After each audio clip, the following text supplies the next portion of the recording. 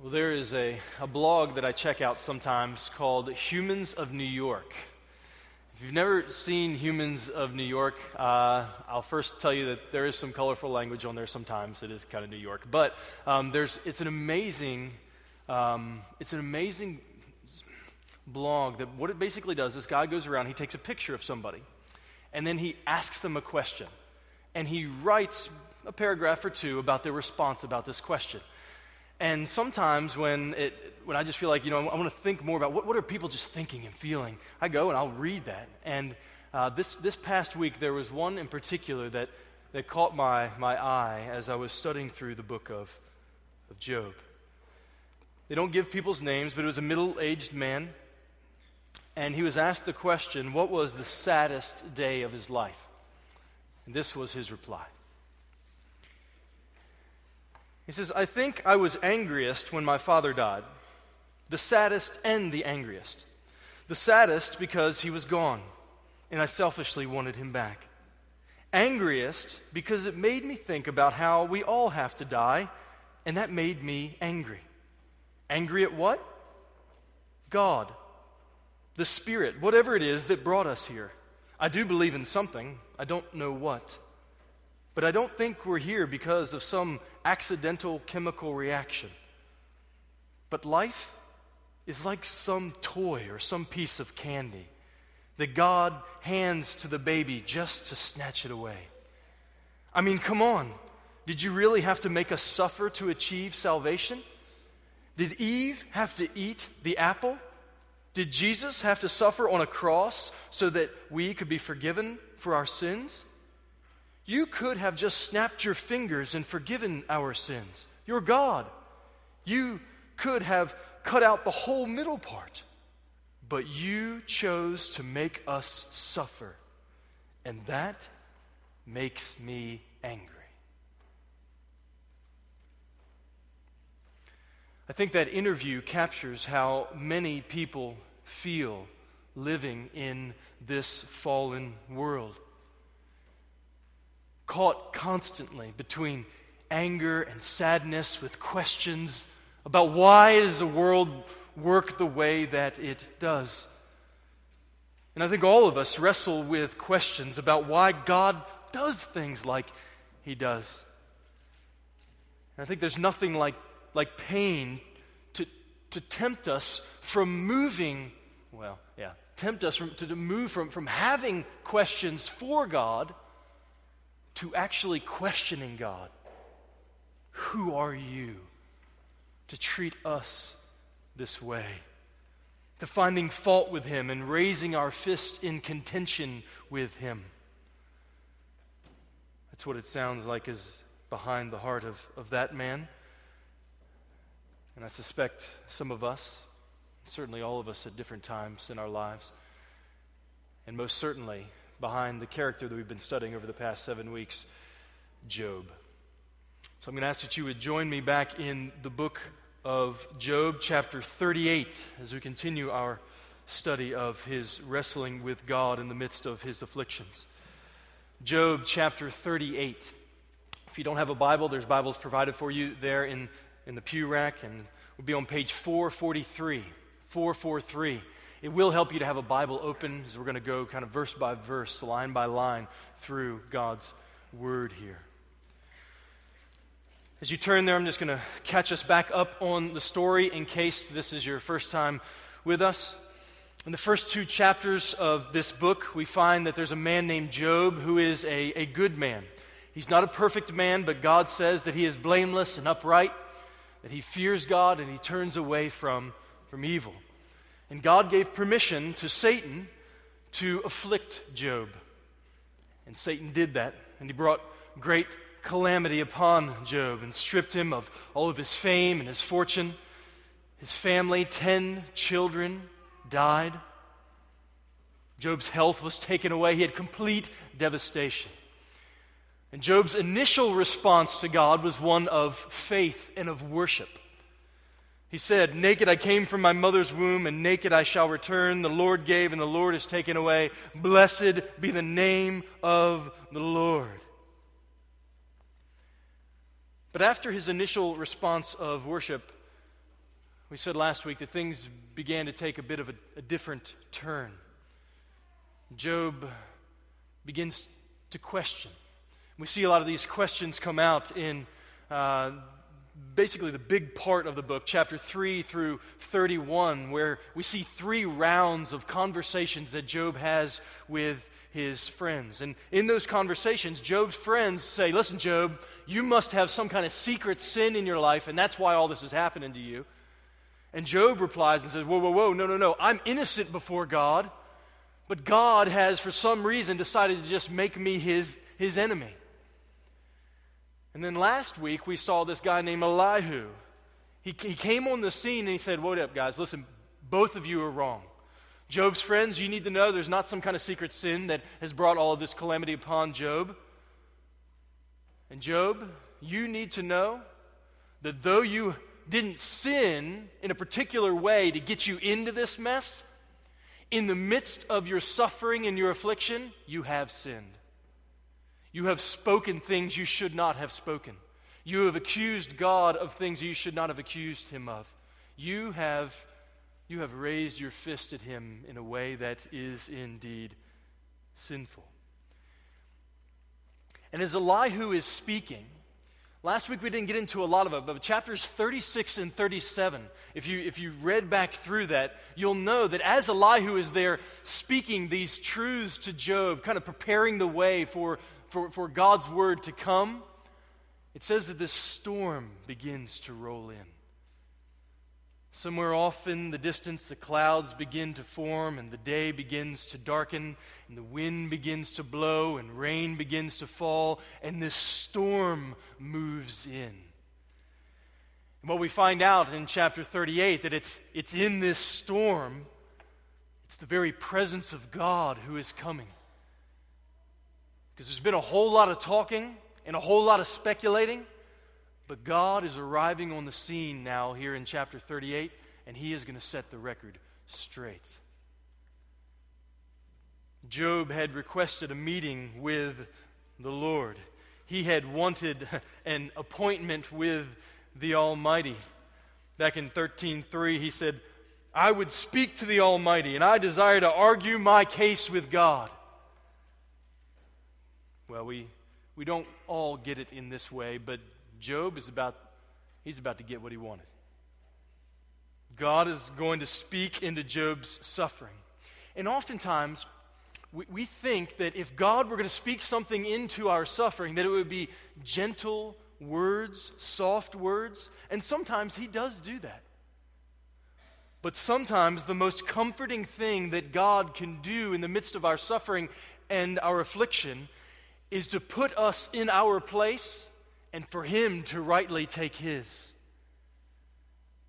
And that is the way that God is going to deal with Job this morning. And the way that this section is laid out is basically we have two speeches by God, each followed by a response by Job. So God's going to speak in chapter 38 and 39, and Job is going to respond briefly. And then God is going to speak again in chapter 40 through 41, and Job is going to respond again in chapter 42. And then next week we're going to see how the story concludes. But we're going to begin here in chapter 38 with God's first speech. We're going to see him declaring his sovereign wisdom in creation. God's sovereign wisdom in creation. Job chapter 38. Then the Lord answered Job out of the whirlwind. So out of that storm that had rolled in, God speaks. And he says, verse 2, "Who is this that darkens counsel by words without knowledge? Dress for action like a man. I will question you, and you make it known to me." So Job wanted to contend with God's wisdom about how he's running the universe, and God says, let's go. Let's do that. I'm not sure if you have a note there on dress for action like a man. It's literally gird up your loins. Put on your cup, Job, because it is game time. That's basically what he's saying. For 18 chapters, you You have been spouting off what you think is wisdom. You've questioned me. Well, now it is my turn to do some questioning. God is going to deal in a gracious way, very severely here with Job. God's going to take Job on a tour of the physical universe to see if Job can answer some basic questions for him. So, in chapter 38, he begins by saying, "Look down, Job. Look down upon the earth." Verse 4. "Where were you when I laid the foundation of the earth? Tell me if you have understanding. Who determined its measurements? Surely you know. Or who stretched the line upon it, the measuring line? Or what were its bases sunk? Or who laid its cornerstone?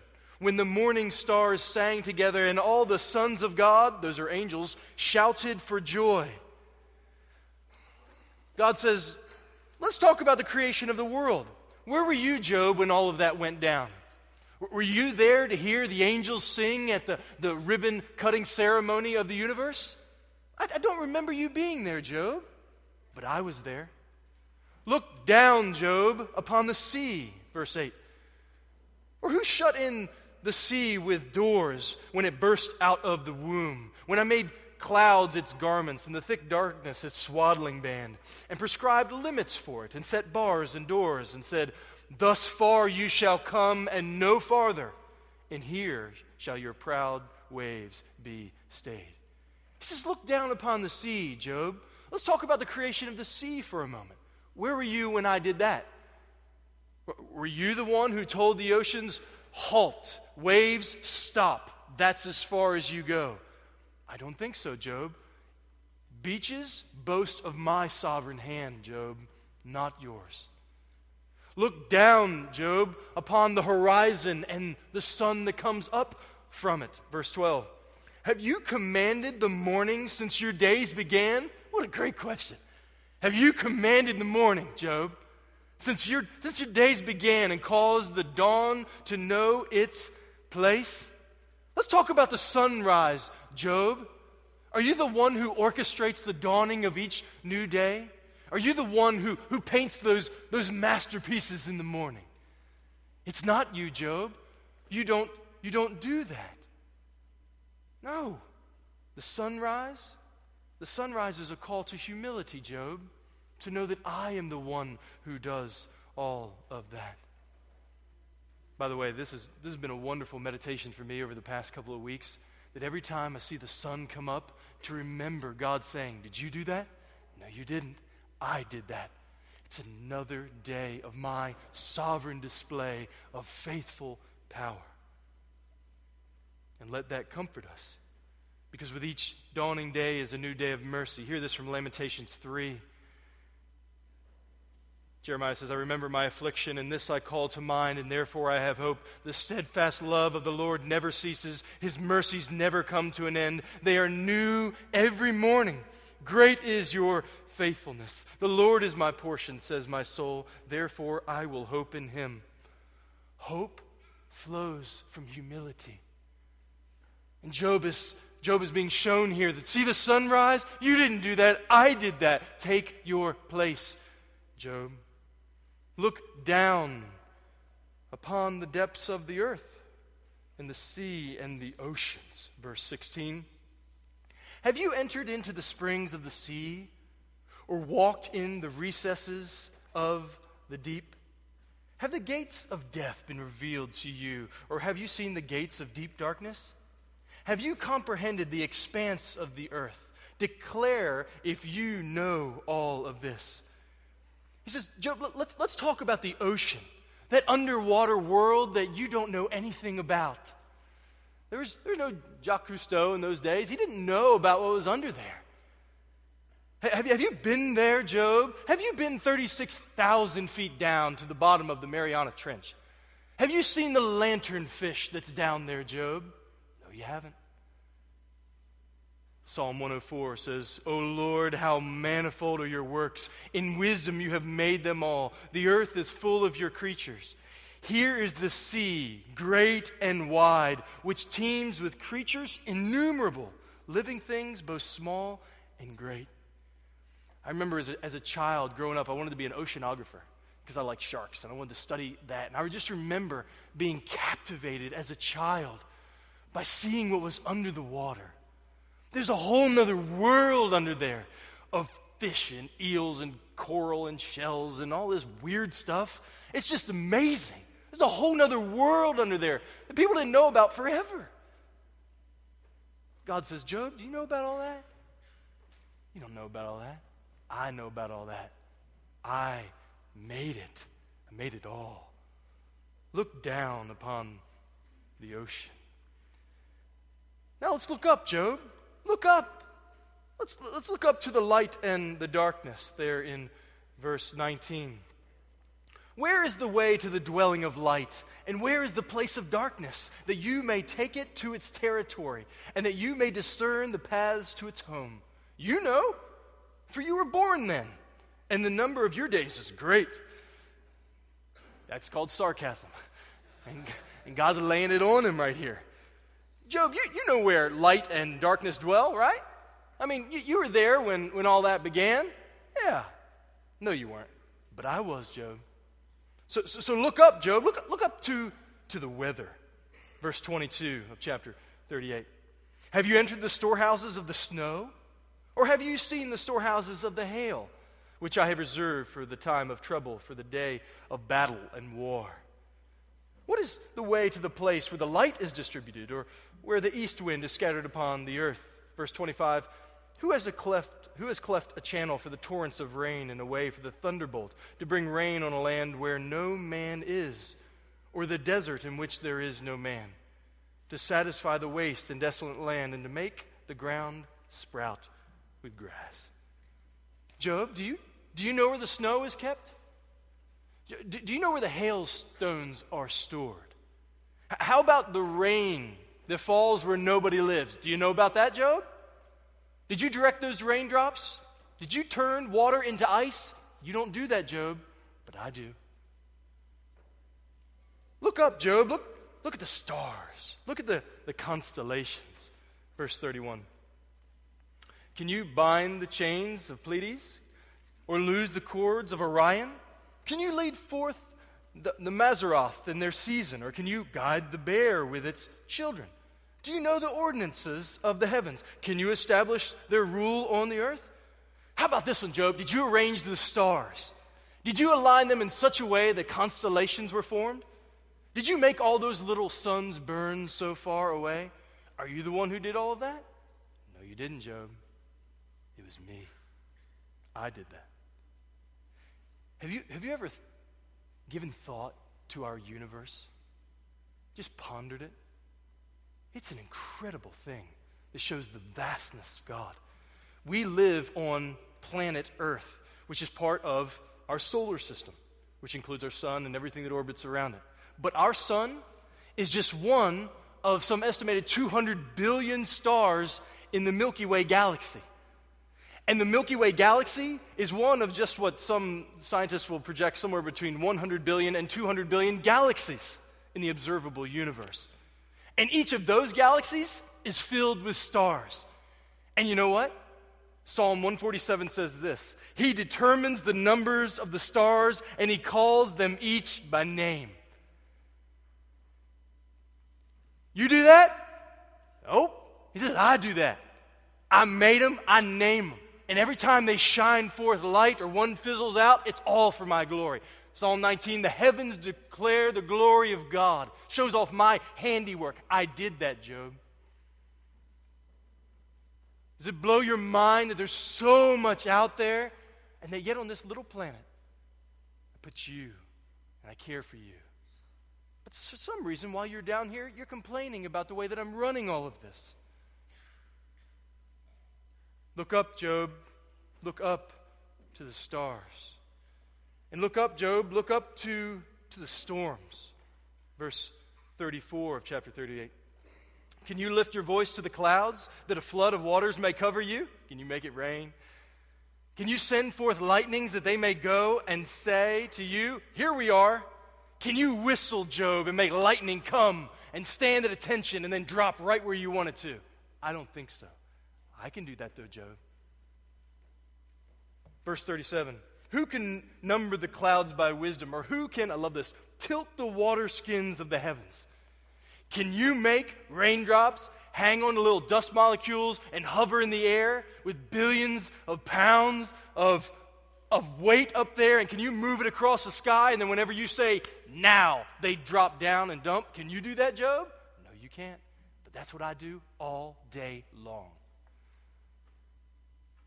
I do that, Job. I do that. I am the one. So whether we look at the ocean or the sunrise or lightning or snow or the stars in the sky, God is making it clear that He is the omniscient one, the all-knowing one, and the omnipotent one, the all-powerful one.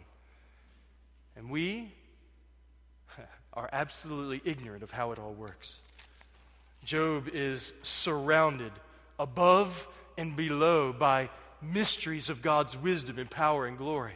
And as our scientific advances increase, all it ought to produce in us is a newer and deeper awe of Him, because we become more and more aware of all the things that we don't know,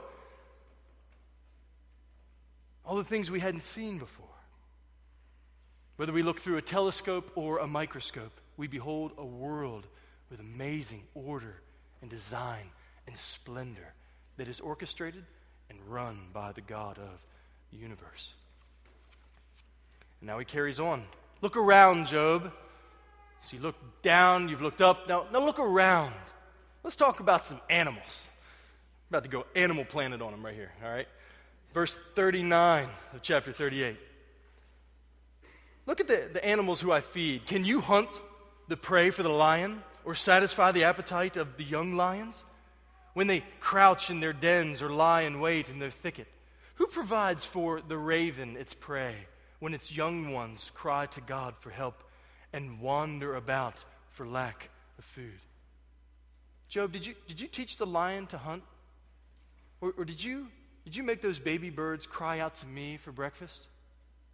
Did you send that worm that mama bird scooped up? Did you bring that bug across our path at just the right time? I do that, Job, every time. Psalm 147:9 says, He, meaning God, gives to the beasts their food and to the young ravens the cry. God does that. Look around, Job. Look who oversees the delivery cycle of animals. Chapter 39:1. Do you know, Job, where the mountain goats give birth? Do you observe the calving of the does? Can you number the mouths that they fulfill? And do you know the time when they give birth? Do you know the delivery schedule of mountain goats, Job? I give conception and I oversee delivery. Do you know all that happens with the animals on the mountains, Job? Do you know all that? I do. Look around, Job, at the wild and untamed animals. Verse 5. Who has let the wild donkey go free? Who has loosed the bonds of the swift donkey, to whom I have given the arid plain for his home and the salt land for his dwelling place? Verse 9. Is the wild ox willing to serve you? Will he spend the night at your manger? Can you bind him in the fur with ropes, or will the harrow the valleys after you? Who controls the uncontrollable animals, Job? Can you just walk up to a wild ox in the field and lead it wherever you want? Are you the ox whisperer, Job? Can you do that? I do that, Job. They all do what I tell them to do. Which is a really interesting side note. The only things in all of creation that are disobedient in the Bible are people. Every time you see an animal told to do something, it does it. Get on the ark, halt right there while this guy's getting ready to go do a false prophecy. Whatever it is, God always, the animals always listen. Fish go swallow Jonah. Like it's a thick irony. Do you control the animals, Job? No, you don't. I do. What about weird animals, Job? You seen some weird ones? Did you do that? Let me tell you about an ostrich. Verse 13, chapter 39. The wings of the ostrich wave proudly, but they are the pinions and plumage of love. For she leaves her eggs to the earth and lets them be warmed on the ground, forgetting that a foot may crush them and that the wild beast may trample them. She deals cruelly with her young, as if they were not hers. Though her labor be in vain, yet she has no fear. Because, here you go, God has made her forget wisdom and given her no share in understanding. You ever just watched one of those animal, planet things, and you're like, why does a bird do that dumb thing? Or if you lived in Texas, why is he always walking across the road? There are armadillos everywhere on roads in Texas. They're just the dumbest critters everywhere. And he's like, why is that? God says, I made them dumb. What do you think about that? I did that. Why? I don't know. Well, he knows. I don't know. He knows. God said, I made them dumb for a reason, Job. You get up and you see that ostrich run away from his eggs and think, whoa, get back there, ostrich. He goes, no. I taught her to forget about it. Why? Don't worry about it. Because I'm God, and I make things weird sometimes. I mean, if you don't have that BBC Planet Earth video, I would encourage you to at least borrow it from me or get it. It's really good. I mean, you go on this tour of the world, and you see polar bears up in the snow, and they hibernate, and I mean, just the way it works. And then you go down into the jungles, and you see these flowers that eat bugs and whatnot. And then you've got these salmon that swim up 1,000 miles upriver to get to this place where they're going to spawn and then die and turn into bear food. And you just watch it, and the whole thing just cries out, glory. Now, they miss it in the video because they don't know that God's doing it all. But we know, and we can watch that. I love watching that with the kids and being like, isn't that crazy amazing? Jellyfish. What's a jellyfish? Be amazed by those things. God says creation is filled with amazing things to make your mind go, wow, God is glorious. He orchestrates it all. What about strong animals, Job? Verse 19. Do you give the horse his might? Do you cloak his neck with a mane? Do you make him leap like a locust? Are you the one, Job, who makes horses strong? I do that. Or how about birds, Job? Look around at the birds, verse 26. Is it by your understanding that the hawk soars and spreads his wings toward the south? Is it at your command that the eagle mounts up and makes his nest on high? Was it you, Job, that taught those birds how to use the wings that I gave them? Was it you, Job, that gave them their hunting skills?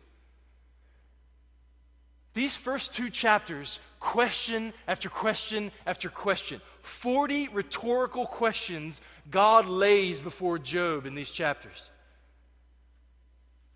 40 of them. And why do you think he uses questions? I mean, we see Jesus doing the same thing. It's to make Job engaged, to start processing things and to try to answer them for himself and to just see that there is no other answer other than God is God and I am not.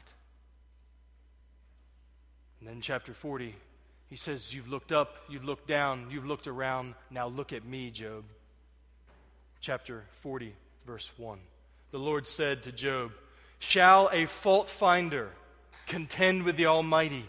He who argues with God, let him answer it. Job, you're a fault finder.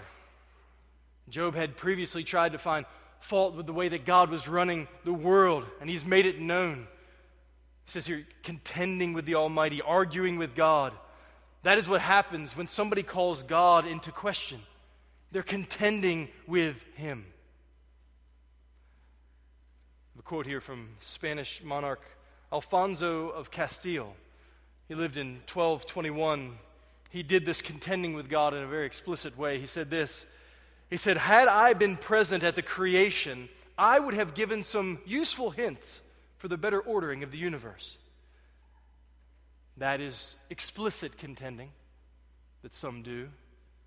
Job hasn't been quite that bold, but he has implied throughout this book, ever since beginning in chapter 3, that he knows better than God about his suffering. That things should not be going like this. God has treated me wrongly. Job had not sinned to get himself into this suffering, but in the midst of his suffering, he had sinned. And in these chapters, the Lord wants Job to know, I created it all. I sustain it all. I see it all. I know it all. I rule over all of it. And that no man, no matter how wise or how religious or how learned or how popular upon the earth, has the right to contend with me, the God of heaven. Job is here going to be softened. It's as if God is saying to Job, if you know so little about the physical world that you can see and smell and taste and touch and hear and feel, how much less do you know about the spiritual world, Job? What do you know about your suffering that I don't know? Can you see how I intend to sovereignly use every teardrop that has fallen on your cheek? Can you see, Job, how I intend to use every boil on your back? Can you see, Job, how I intend to use every blister that you gained when you buried your 10 children? Can you see the purpose that I have, Job? Do you know my plan? God's omniscience here is exposing Job's ignorance. Man cannot teach his maker. God says, it is not I who must give an account to you, but you who must give an account to me. And it's here that we hear Job's first response to God. Chapter 40, verse 3. Then Job answered the Lord and said, behold, I am of small account. What shall I answer you? I lay my hand on my mouth. I have spoken once, and I will not answer. Twice, but I will proceed no further. Job had answered his friends with protests because he saw himself as wiser than they. But God has silenced him. He calls himself here small account, light, insignificant.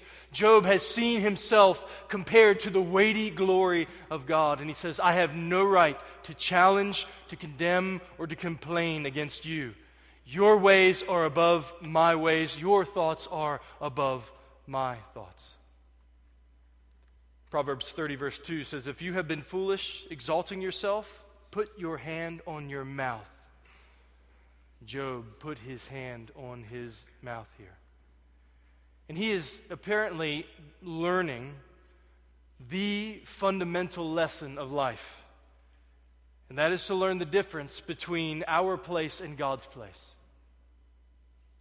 That is the foundational lesson of all life, to know our place compared to God's place and to embrace it.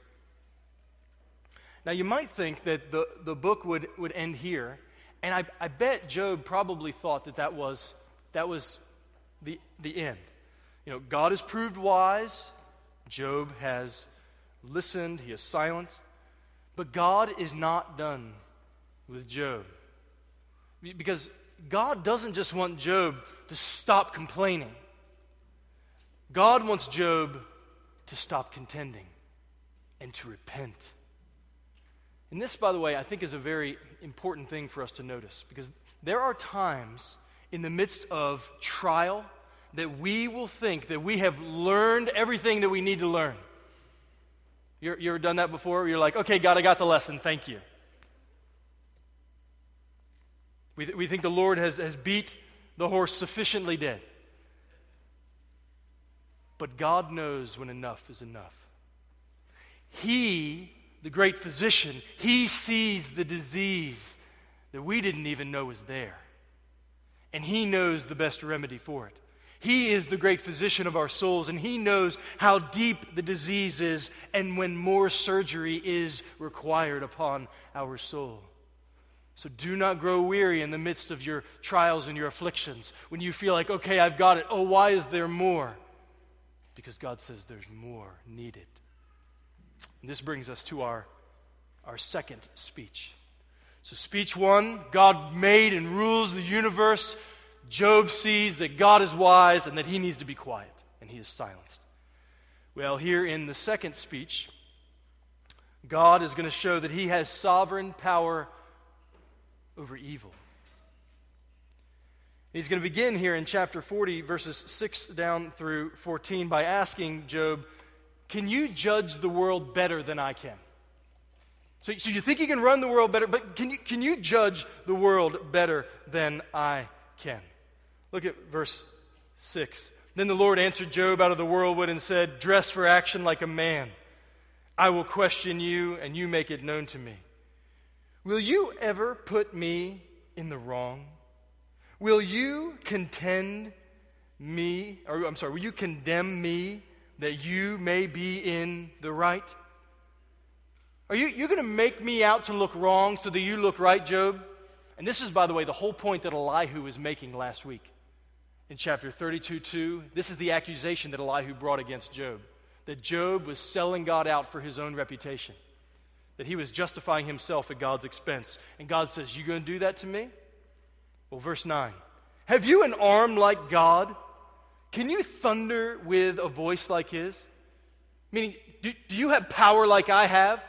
Can your arm save people like mine can? Is your arm able to punish evil like mine can? Does your voice boom with authority like mine does? Can you call 10,000 angels to your service, Job? No. Verse 10. Adorn yourself with majesty and dignity. Clothe yourself with glory and splendor. Pour out the overflowings of your anger and look on everyone who is proud and abase him. Look on everyone who is proud and bring him low, and tread down the wicked where they stand. Hide them all in the dust together. Bind their faces in the world below. Then, if you can do all that, Job, if you can execute justice perfectly, then I will also acknowledge to you that your own right hand can save you. See, this whole time Job has been saying, I can do better. He's been implying that by saying, God, you're not treating me right. You're treating me as your enemy. I haven't done anything to deserve this. And God says, hold on, wait. You think that you can take my hand off the plow of history and you can steer it better in regards to justice? Well, then why don't you get dressed like a king, and why don't you take the throne, and why don't you bring down all evil? And when you can do that, then we will all say, yes, Job, you can save yourself, and that you're right and I'm wrong. But you can't do that, Job, because you're not a better judge than me. I know what you don't know, and I see what you don't see, Job. I am the righteous and glorious judge of the universe. And there is great comfort there in verse 14. Realizing that we cannot save ourselves, that we are not wise enough or strong enough, but that God alone is our hope, and that he has provided that salvation ultimately in Christ. I'll speak more of him in a moment. But what God does now in the rest of chapter 40 and 41 is, at first glance, very odd.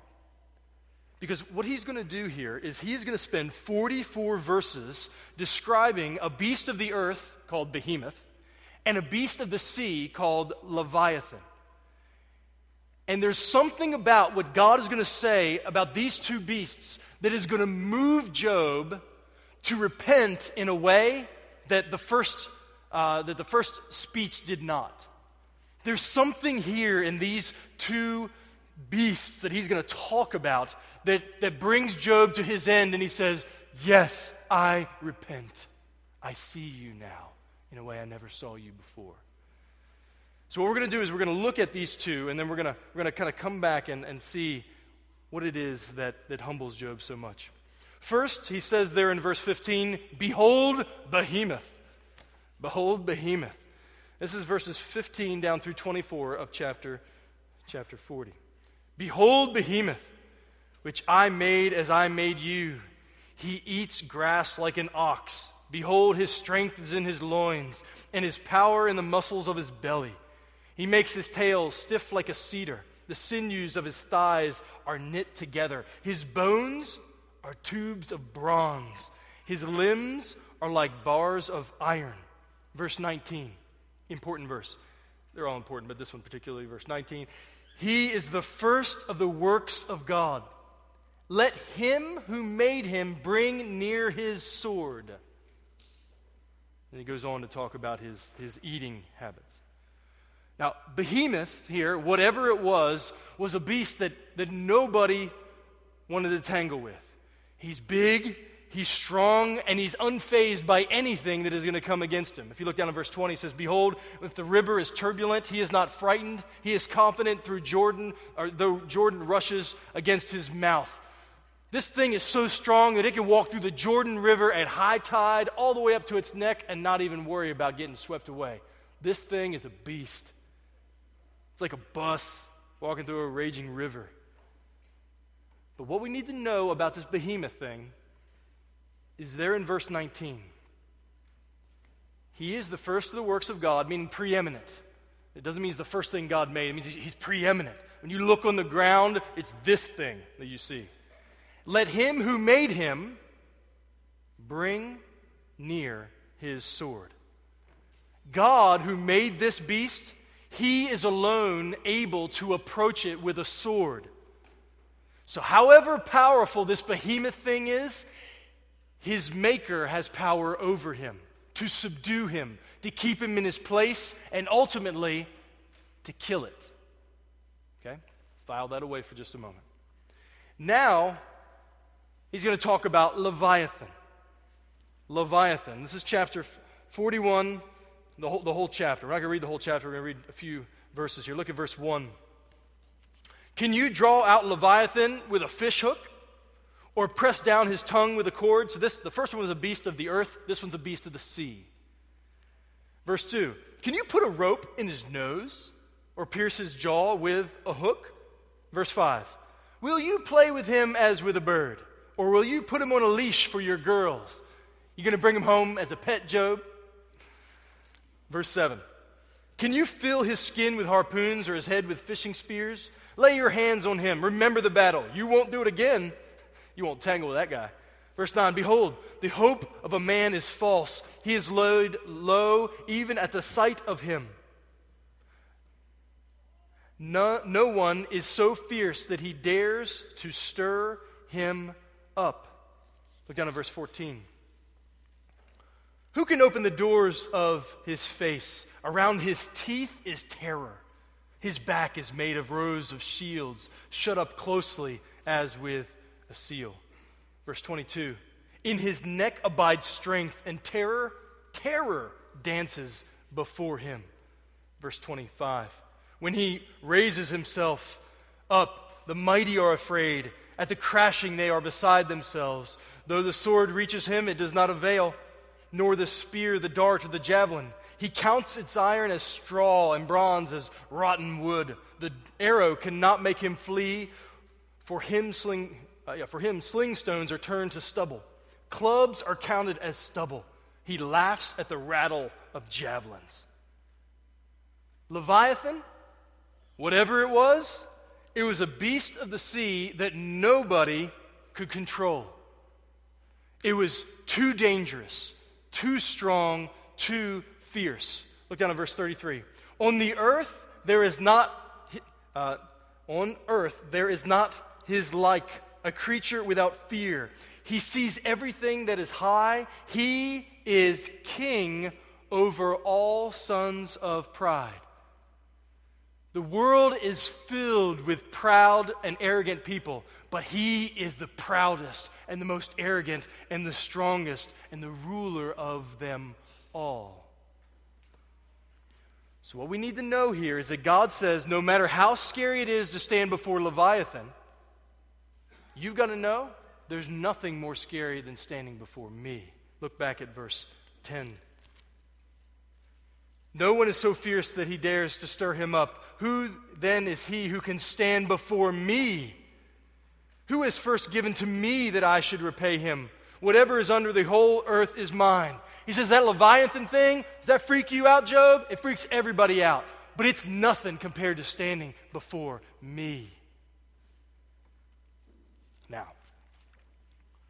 what are these creatures? And why in the world does God bring them in here? And why does it produce what it produces in Job? Well, Behemoth, this great beast of the earth, and Leviathan, the great beast of the sea. So I think that they were some kind of actual creature.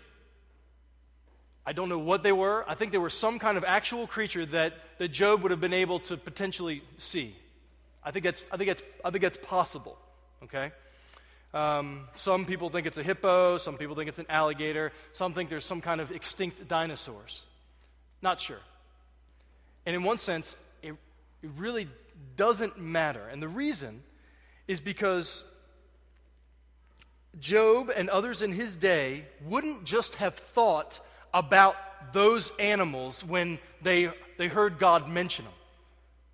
They would have thought about something else, something greater that they represented in their culture. This is one of the things we need to remember. We're dealing here with wisdom literature. And oftentimes in wisdom literature and prophetic literature, God will use pictures that are actual things that have a greater meaning, a bigger representation behind them. And that is what I think is going on here. Because in the ancient Near Eastern mythology, Behemoth and Leviathan both represented divine powers. Behemoth symbolized Mot, who was the Canaanite god of death, the ever-hungry beast that devours all the living. Like the Grim Reaper on steroids is this thing. And Leviathan was known in mythology as this seven-headed sea dragon who is the enemy of all created order. He was known as the chaos monster, the personification of evil and calamity and disorder.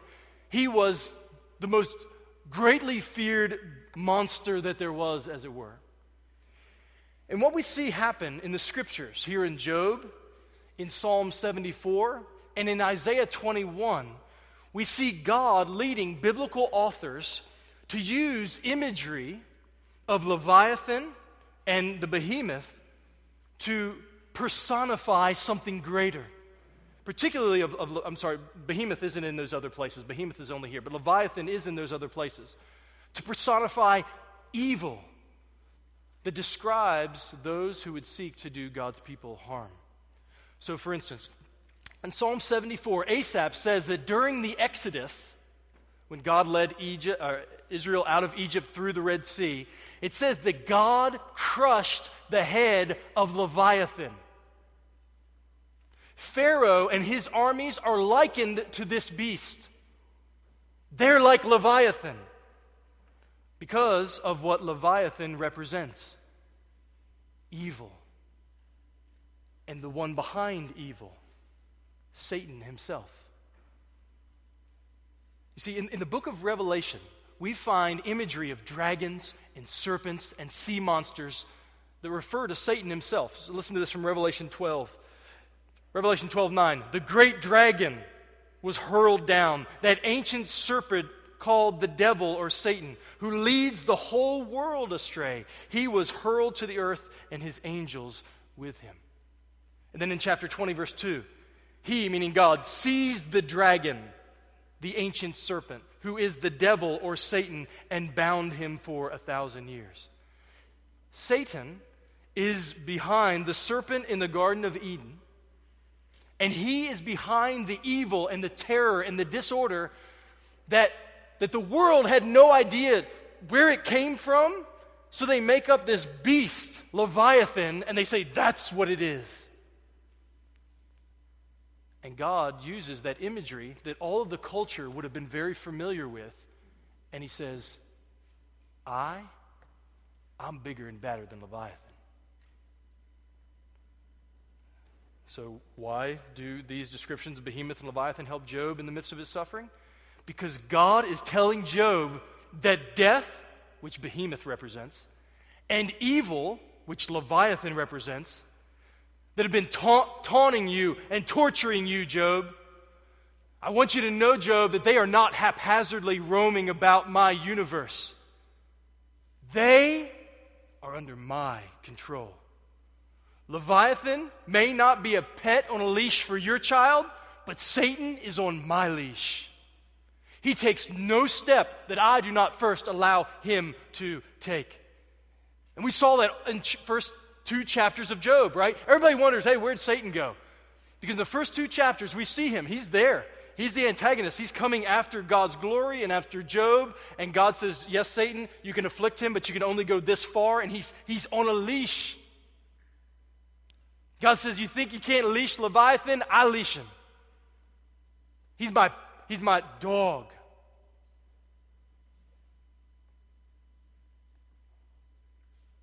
Death and Satan are haunting this man Job, just like they haunt all of us. No one in human history escapes their attacks. They are, as God described to Job, powerful and ruthless and unflinching in their posture against God's people. But they, death and Satan, are ultimately under God's control. And they are also destined for destruction by the hand of God. Do you remember what it said about Behemoth back in verse 19? Look back at chapter 40, verse 19. He is the first of the works of God. Let him who has made him bring near his sword. God has a sword for Behemoth. God has a sword for death. And what does God say about Leviathan? Well, listen to this from Isaiah 27. On that day, the great day of judgment, the Lord with his cruel and great and strong sword will punish Leviathan, the fleeing serpent, and he will kill the dragon that is in the sea. God has a sword for Leviathan. God has a sword for evil. God has a sword for Satan, who is behind all of this evil that is becoming upon Job.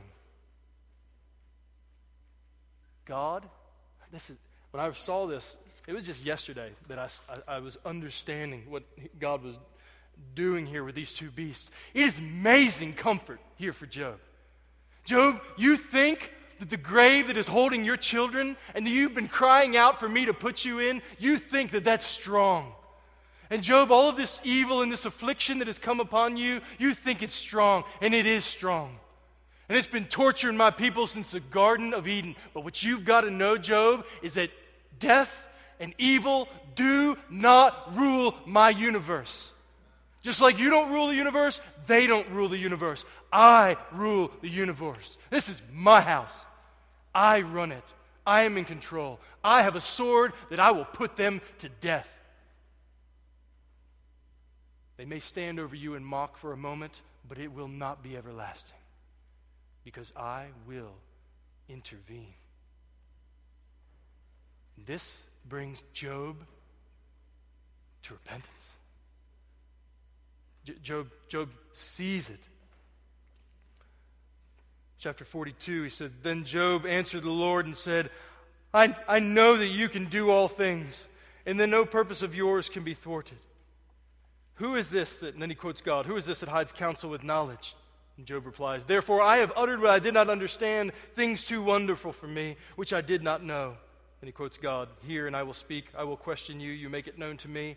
And then verses 5 and 6. I had heard of you by the hearing of the ear, but now my eye sees you. Therefore I despise myself and repent in dust and ashes. Now next week we're going to spend a bunch of time all in chapter 42 and pick this apart. But what brings Job to peace, what brings Job to comfort, is knowing that death and evil, they do not rule. They don't rule. We've got to know that in this world, that suffering and affliction, it does not win. It does not have the last laugh. It is not more powerful than the sword that the Almighty hand. But then how does God deal with those things? Well, He has dealt with death and with evil in the sending of His Son, Jesus. In Isaiah 27, it says, On that day the Lord, with His cruel and great and strong sword, will punish Leviathan, the serpent. Well, what day is he referring to? Well, he's referring to a couple days. First, he's referring to a day that was some 2,000 years ago, when God's Son left the glories of heaven, left the angels singing his praises, left the honor that it was to be the Son of God, and he set his honor aside. And the Son of God came as a man, and he was born of a virgin, and he walked upon our earth. And he cried like we cry. And he was spit at like we're spit at. And he was persecuted like we were persecuted. And he went to a cross. And there on the cross, he died. And the reason he died on that cross was to take the judgment that you and I deserved. That there on that cross, for all of the evil that we have done, it all fell upon him. That he who knew no sin became sin on our behalf. That Christ there took the wrath and the judgment. That the sword fell upon him so that it would not fall upon those who would trust in him.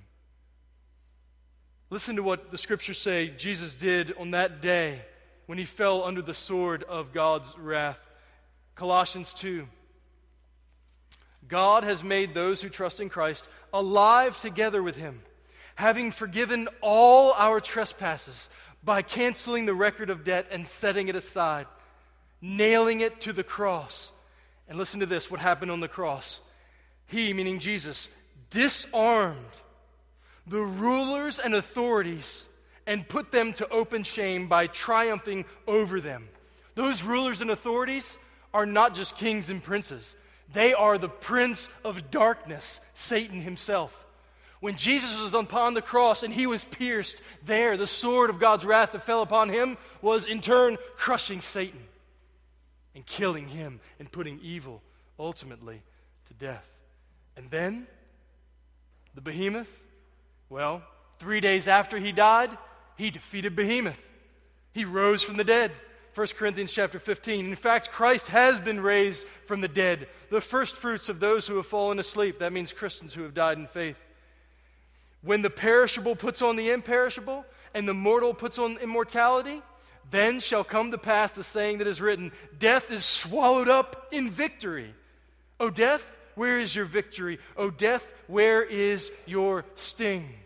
Thanks be to God who gives us the victory through our Lord Jesus Christ. That is the good news of the gospel, that Jesus Christ came, and by dying on the cross and rising from the dead, he has defeated Satan and he has defeated the grave. He has put down behemoth and he has put down Leviathan. He is the King of kings and Lord of lords. And there is very much an already not yet experience that Christians have in this. Now, let me just explain what I mean when I say Christians. So, if you're here this morning and you don't follow Christ, you wouldn't say, listen, I believe in him as my Lord and Savior. What it means to be a Christian is that we hear all of these truths about evil and about God's justice and God's glory, and we see that we, by God's grace, we recognize that we've turned away from God and that we've sinned against him, and that we, in doing that, align ourselves with the evil that God will judge. But God in his mercy has given a way of escape, that by turning from your sin and trusting in that Jesus, you can be forgiven, be born again. You'll be born again, made new, and given new life, and brought into a relationship with him to walk now, not free from all affliction, but free from the fear of it, trusting that God is God, and we can trust him no matter what. And there is a day coming soon when he will return. Revelation 19:15 says Jesus will return, and you know what he has in his mouth? A sharp sword. Because he is going to finish the work once and for all. And Satan and sin and death will be no more. They will be cast into the lake of fire, and all those who have not turned from their sins and trusted in Christ will join. And then God's people will be with the King of Kings in glory with him forevermore. So this morning, if you find yourself under great affliction, if you find yourself in great suffering, The greatest truth that we need to know is that God is God.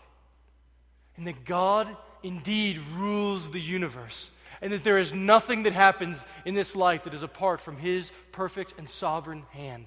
And that we can trust Him. And we know we can trust Him because of the grace that He has shown us in Christ. So are you struggling this morning? Are you suffering this morning? Are your afflictions weighty? Draw near to the throne of the Almighty One who puts down death and puts down evil and says, "Come unto me through Christ the Lord." Let us draw near that we may receive grace in a time of need. Let's pray. Father in heaven, we thank you for the great grace that you have shown us in Christ, that in Him that you have put down death and you have put down Satan. You have defeated them with the sword of your righteousness. Oh, Father, we pray that you might give us hearts to believe. Oh, God, help us not to contend with you. Lord, take our questions and, Lord, help us to bring them to you in humility. Let them not turn into a cancer which questions you. Oh, God, give us hearts that are humble. God, make us to not just hear about you with the ear, but to see you with the eye. Remove all the things that we hold to in all of our own wisdom, that we may behold Christ in all His glory. Father, we pray that you would make us a people who are brought low because you are exalted on high in our hearts. Oh, Father, work this for your glory and our good. We pray it in the name of Jesus. Amen.